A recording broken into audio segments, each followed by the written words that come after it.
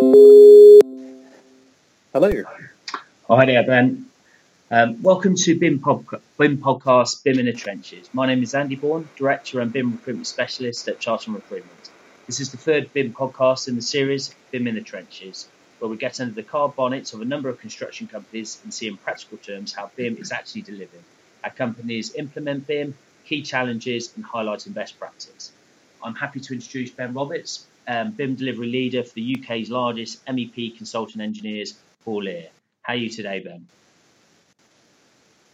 Great, really good. Thank you, mate. How are you doing? All right? Yeah, very good, thanks. Very good. And so if we kick straight off, we can, firstly, if you could sort of give an introduction of yourself and your work career and also your own personal BIM journey. Okay, so as you said, my title is BIM Delivery Leader. So I'm really responsible for rolling out how we deliver BIM projects around the firm. But increasingly my role is actually about defining a vision for the future of how we work, of how we use digital, and trying to then bring the tools that make that vision happen into the firm and make it a reality for our engineers. So that's kind of what my role is all about. My personal BIM journey is very much the same as the BIM journey that Hawley has been on. So I was one of the first engineers who got involved with BIM back in 2009. I was working as a mechanical engineer on a project in Bristol, and our client said, well, actually our client, it was a Procure 21 project, so our client was the main contractor, and they said, you're doing BIM and you're going to use Revit. And we said, what's BIM, what's Revit? Yeah, and nobody really knew at the time, you know. So I was the youngest engineer on the project. So and sorry, was that 2009? Was that? Yeah. We started doing. Yeah, the project was already rolling actually, but in 2009 we decided to make it a BIM job. Nice. I see. And then because this, I suppose, this goes on nicely in terms of the Hawley's history is BIM history is basically your history. So how's that then developed since then? Well, it's been a crazy road, a crazy journey. Because I was one of the first engineers in the practice to do a BIM project. When another BIM project came up somewhere else, it was sort of naturally like, oh, you've done that before, so why don't you go and share your experience and help out? And then they started popping up everywhere. And then in 2011, the UK government BIM mandate came into effect, and that sort of really pushed the agenda, I think. And then, as I'm sure everyone's aware, BIM was suddenly everywhere, and it became quite a formal thing. So at that point, we then started doing things a bit more formally, set up a central management group for BIM, which was myself and a couple of colleagues, electrical engineering colleague and some with more sort of CAD-based background actually.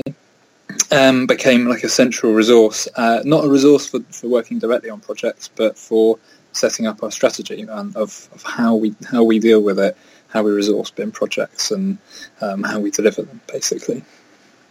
So it's kind of gone from there.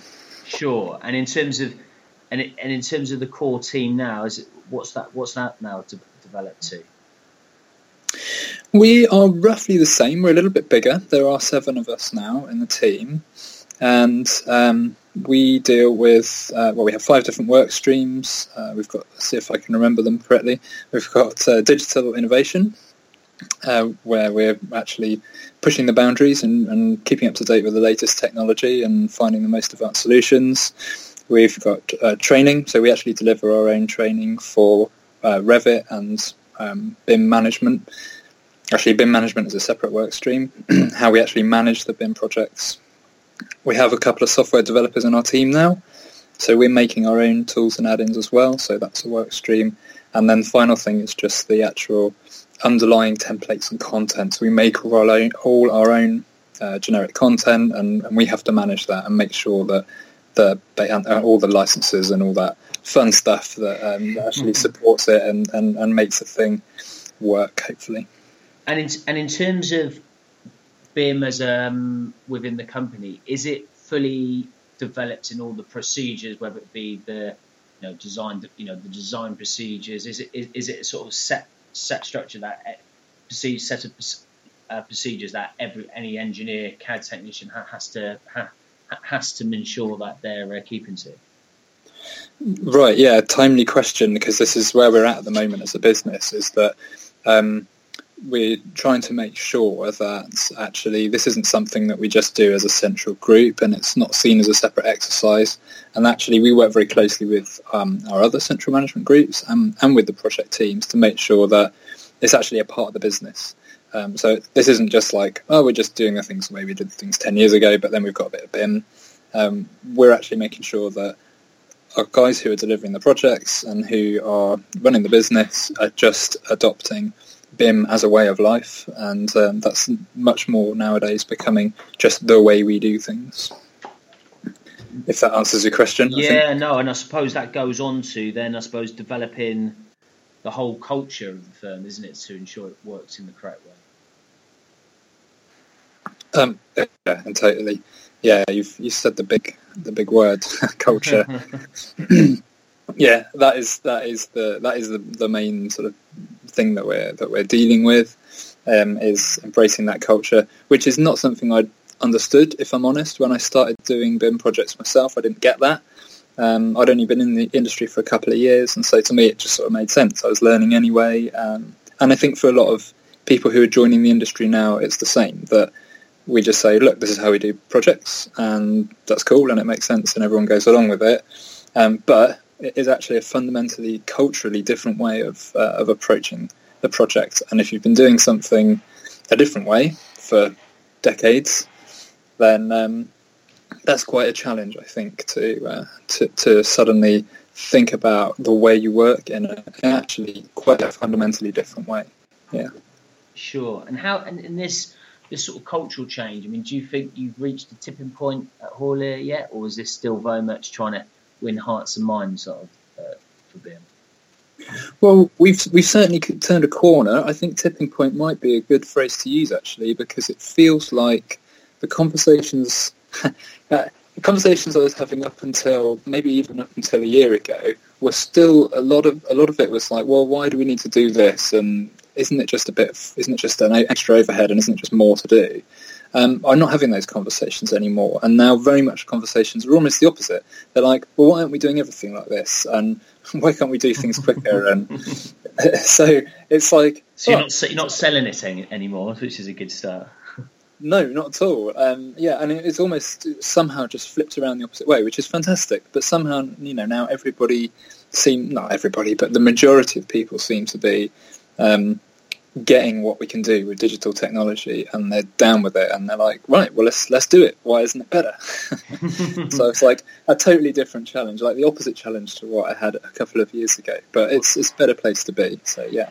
And then we touched on culture. So looking at the other sort of challenges that you're facing implementing BIM, what do you, if you sort of could line those up, what do you see those as? Okay, so one of the other big challenges is definitely about the software. The software is pretty key to this whole process of delivering BIM projects and of digital innovation, which I'm sort of separating slightly. But so there's still quite a lot of issues with software. Not to do it down, tools like Revit are absolutely fantastic, and we're able to deliver some similar things to what we used to in a much more timely fashion and with better consistency and things now. So that there's some really great things, but there's still a few things from our point of view that just don't quite work nicely, or integration with other tools is a really classic one. Interoperability, as we say. So we're still having to do lighting design in a separate tool, and merging that with our core Revit model is very challenging. And it's similar with thermal modelling, and it's similar with wire sizing and all sorts of things, cable sizing in UK terms, I should say. That is one of our issues. And like I say, when people then culturally are like, right, let's do digital, why isn't it better? That's when they'll pick up on these little things, and they'll say, oh, doesn't quite work the way I expected it to, and we're still to some extent at the behest of the way the software works, rather than being able to adapt the software to work the way we want it to do. And is this a key reason why you then most develop some in-house developers who can then create additional functionality of the tools and add-ins? Is that what is it almost we've got these issues, let's try and get people in to solve these, basically? Yeah, that's exactly it. And again, Revit is quite an open programming interface these days, so you can get under the hood and change things and tweak stuff. It's not too difficult to make your own add-ins. So yeah, we've got a couple of software developers, and I can see that side of our business growing significantly in the coming years. And I think that in the not too distant future, that we'll probably have people who are pretty software savvy, programming savvy, I should say. All over the place. I can see that being actually quite a core part of the design team, that an engineer says, I want to do this. And if you've got somebody who can write scripts and programs, then they'll just make a tool to allow you to do it. And that seems like the future, rather than the engineer saying, I want to do this, and then someone saying, nah, a computer doesn't really let you do that, So, yeah, definitely. No, that is a really interesting one, because, I've seen it from... So I suppose the recruitment standpoint, more and more the clients are now saying, well, yeah, we'd like some, have them to have, C+ skill, Visual Basics, can they do Python? And so, and I'm guessing that more, not just consulting engineers, the contractors, they're all looking and they're realizing, So that's something, even a year ago, that really wasn't really happening. But now, I've probably got about 4 roles on purely for those sort of type of positions. So it's very interesting you said that. Yeah, totally. So you mentioned the software. Any other sort of key sort of issues, problems that or challenges, as I say, that you're always looking to get around? The management side of things is definitely a challenge that we have. Because everything's changing, it's really difficult to manage people's expectations. And that's both internally and externally. So when we sign up to a project, so often the client has one expectation of what's going to happen, contractor has another expectation, architect has another expectation, we have a different expectation. And it's very difficult to actually communicate all those and agree with them. And quite often what happens is we end up delivering what we think is really good and useful and helpful, and the client says, well, it's not what we were expecting, but they never really said what they were expecting. What they actually wanted at the first, what they can get, which should be beneficial. Yeah, absolutely. And because there's new stuff all the time, obviously people aren't aware of everything. We're not even aware of everything that is possible. So it's really difficult to keep up with what is possible and what can be done and what is sensible and what shouldn't be done as well. And having that as a consistent message across a firm. I didn't really do the introduction thing about Hawley, but we're nearly 1,000 staff now. We're all over the UK. We've got 2 offices in the Middle East. We do work all over Europe and elsewhere in the world as well, actually. So trying to keep a consistent message across a business like that of how we manage projects and what we should be offering and what we can offer and what we should be looking out for, that's really, really challenging. So that side of it is a real difficult one. And then I guess the other thing that you've touched on actually is about skills and education and resourcing. So actually finding the right people with the right skills and then giving them the right tasks to do on a project. All that side of things is also a bit of a challenge. So a lot of it is, and that is the BIM stuff, right? BIM is a management process, really. Yeah. But I like that kind of better information management thing that people bandy around. I think that's a really good way of describing BIM. It's about information management. And so naturally, it's actually the kind of management level people who really need to understand what BIM is about. Sure. Going back to the way you were saying, the getting everyone's expectations the same. It's almost like that when they talk about collaboration. It's almost trying to get everyone to have the same expectations or understanding of what BIM means at the start. That's almost that. Because when you go to level 3, it's unifying. It's unifying in expectations more than anything else, isn't it? Yeah, big time. Yeah, that's absolutely massive. If you've got a team and everyone's on board and everyone's got the same idea, then it'll work really nicely. But that often isn't the case. Sure, yeah, sure. And then looking at some of the sort of solutions to these issues that we've raised. I mean, you talked about the cultural piece, and it looks like that it's clearly embedding it into the structure and rolling it out and training. So that's been talked about a lot. I mean, can you look at some of the sort of solutions to some of these sort of issues that you've raised here? Mm-hmm. Okay, absolutely. So starting with the cultural stuff, really important message that we've learned is the importance of leading by example and showing people how they can benefit and why it's a good idea.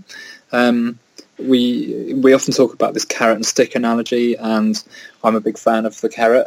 I like a carrot because I think that is how people actually change. You can't, if you've got a naysayer in the business, you're not really going to get anywhere by going and just talking at that person and saying you're wrong, because they're not wrong.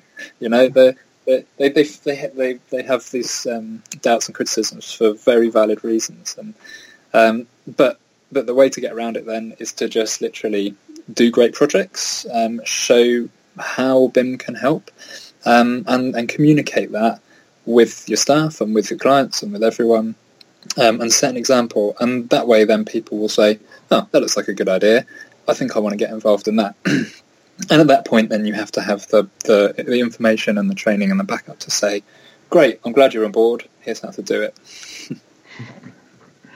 Right, no, great stuff. And in terms of, I suppose, the software, I mean, that almost the whole point with the, you've then added, you've got some developers in. I mean, is there any other? I mean, is there any way other things that you've done to try and meet some of those challenges? Well, we are also kind of, I suppose, as well as developing our own tools on top of that, we are optimizing the way that we can use the existing tools. And sometimes it looks like a problem at first, but actually it's quite easy to find a workaround. So that's another thing, I suppose, that's a bit more grassroots, is just defining good workflows of how to use the software as efficiently as possible, how to get around typical potholes and problems. So that's a kind of fairly core activity, I suppose. And then when you've got more advanced problems that actually can't be solved with the core program, then it's about a little bit of software development. In between those two options, you've got your visual scripting now. So in Revit, that's Dynamo. There's an add-in called Dynamo, which is a sort of much simpler, is a visual interface for actually writing your own program. So even people like me, who I don't really know that much about programming, but with visual scripting, it's quite a simple way of writing tools to do what you want. So there are new ways of getting into the programming interface that are a bit more amenable for everybody. Oh, I see. And in terms of moving on to the benefits, I mean, what do you see as the maybe like the top 5 benefits of implementing BIM, and what's it brought to Hawley? Mm-hmm. So top 5 benefits. I've been good and done my homework and written down top 5 benefits. I realised really that most of it is actually about one thing. It's about having a single database of information. So having all the data in one place and everything reading out of that. That's kind of, in real terms, that's the benefit that BIM brings us. And particularly as an MEP design consultancy, one of the biggest benefits is about instantly being able to revise the calculations. So when you've got a change, if there's a changed flow rate in a grill, then that will pass down the duct and you can instantly see whether the duct needs resizing. It will go back to the air handling unit and update the schedule. If you've got heating coils in the ducts, then the duty can change, and then that will update the flow rate in the pipes and back to the pumps and the boiler. So everything's connected. It means that when you make one change at one point in the model, Whereas in a traditional method, you'd have to go and update maybe 3 or 4 different calculations, half a dozen equipment schedules, and a bunch of layouts, and a schematic, all independently. You only have to do that once now. So that is undoubtedly one of the biggest benefits for us. Yeah. And it's a similar point, but another point I made was about consistency. So in the actual deliverables, again, it's very easy for things to slip through the net. If you've got 10 different things, 10 different deliverables with the same number on them, and that number needs to be updated on all those 10 different deliverables on a Friday afternoon, and you've got the deadline looming, it's very easy to miss 1 or 2 of those. So again, having all the data in the same place means that isn't possible. So consistency has been a real benefit for us. And going beyond just the data side of things, because I'm so passionate about the data aspect of it, because all the time people think about BIM as 3D modelling, and I'm sort of quite keen to not talk about 3D modelling, particularly as an engineer, because the data is so powerful to us in the systems. But actually, the 3D side of it is really beneficial as well, and there's a lot of great things we can get out of that. So the visualization, being able to communicate our design intent is really helpful. So many times we've had projects where the engineer has to go to a meeting and they have to try and justify why they need such a big plant space and why they need so much space in the riser and why we can't have ceilings that are much higher and all these sorts of things. And by presenting a good 3D visualization, it just saves an awful lot of time and arguments and disagreements, because no one can argue once you've got that, or you sit around and people go, oh okay, and somebody might say, well, why didn't you route this ductwork around in a different area that you hadn't seen before? It brings people together to look at the situation and collaborate on the solution. Yeah. So the 3D side of it is really valuable as well. The final thing I'd written down for benefits, and it's a bit of a cop-out, but it's about the potential. Yeah. Because for me, like the BIM, the information management side, is really just the foundations for all the exciting stuff we can do with digital innovation. So once we've got all those data standards embedded, and once everybody's talking in common language, then we can start to do the more far-out stuff. Things like smart cities and linking live data and manufacturers' data straight into design models, using artificial intelligence. And I tell you what, let's go on, move on to that, because I know this is your sort of main passion, and I mean, in terms of where BIM will be, where digital engineering, where it's going to be, and how it's going to change, how it's going to change the way we work and design and build, and actually construct buildings. So I know this is your. This is the real passion of yours. So you crack on. Great. Okay. No, absolutely. This is a real area that I'm focusing on.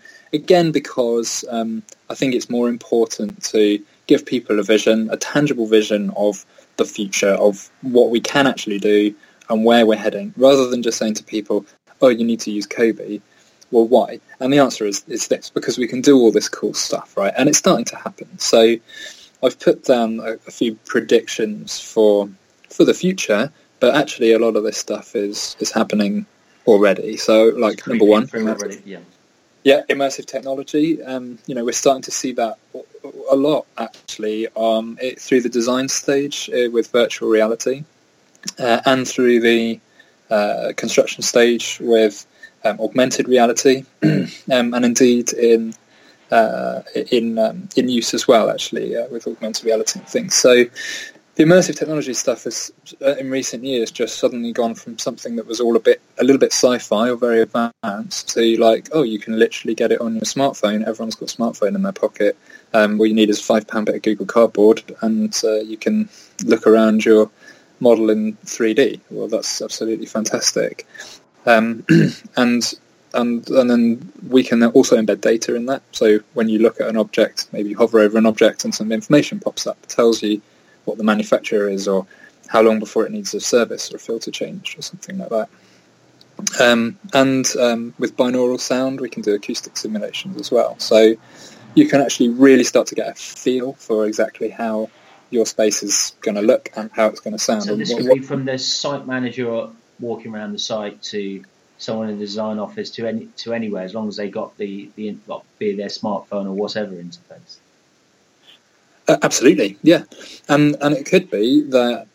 So I haven't seen this happening yet, but near future is people working on the same model but from anywhere in the world. So you might have your designer in Bristol and your MEP designer in Bristol, and your architect might be in Budapest, and your structural engineer might be in Australia, whatever. It doesn't matter. The model's hosted on the cloud. We can all put on headsets and remotely view the model in an immersive environment. And that could be something, as you say, right from the conceptual stage, where you're still playing around with layouts and pushing walls here and there and changing the size of windows, up to when you're on site and looking at the design and overlaying it onto what's been installed and comparing that on site. So and most of that stuff, like I say, is already here and is already happening and is not that expensive.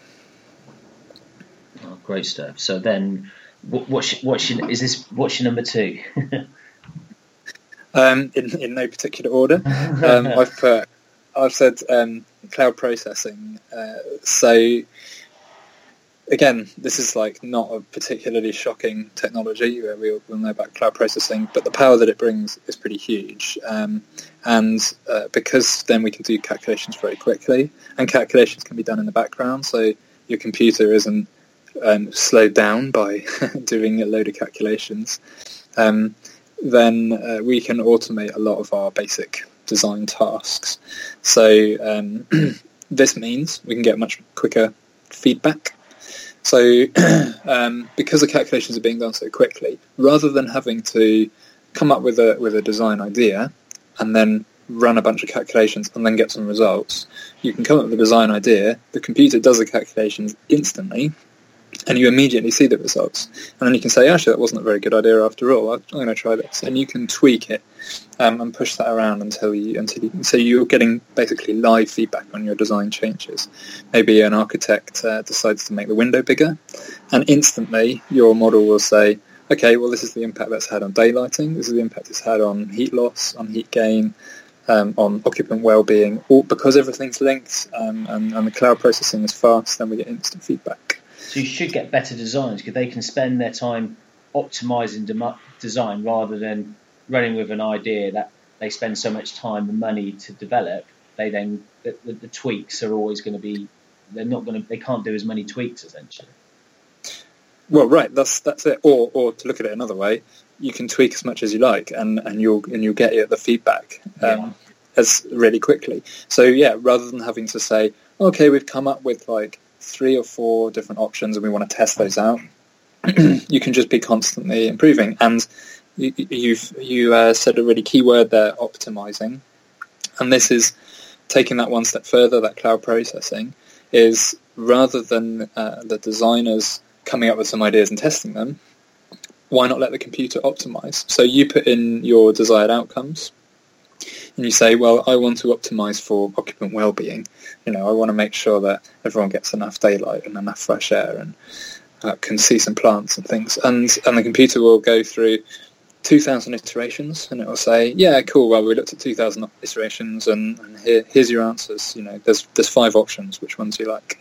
So because the processing is so much faster than we're able to do manually, the computer could actually do the iterations for you, and that is then getting onto generative design and even artificial intelligence. So that what seems to be, like you say, cloud processing, which is not more and more has been happening. All of a sudden, you can see what that advance can develop into. Yeah, exactly. It's the next stepping stone. It's why there's a lot of excitement at the moment, not just in the construction industry, but generally about artificial intelligence, because it's suddenly starting to seem like it's a real possibility, and we can actually do this now. So it's not really a sci-fi thing anymore. Artificial intelligence is something that we can do, and we've just got to control it and make it work to the best of our advantage. So, yeah. So, one step on from cloud processing, artificial intelligence, generative design, machine learning, all that kind of thing is an inevitable next step. And I'm sure in 10 years' time that will be kind of bread and butter for a lot of us. Yeah. Right. Excellent. Is any others you want to add? Well, yeah, hundreds. I mean, how long have you got? I mean, I'm only talking in terms of the future of digital technology here, because that's kind of what the podcast is about, right? But I'm always trying to make sure that we put that in the context of what else is going on. And obviously there are some pretty important issues that we need to face as a worldwide community at the moment about environmental issues and social issues and about people's well-being. There's a lot going on at the moment.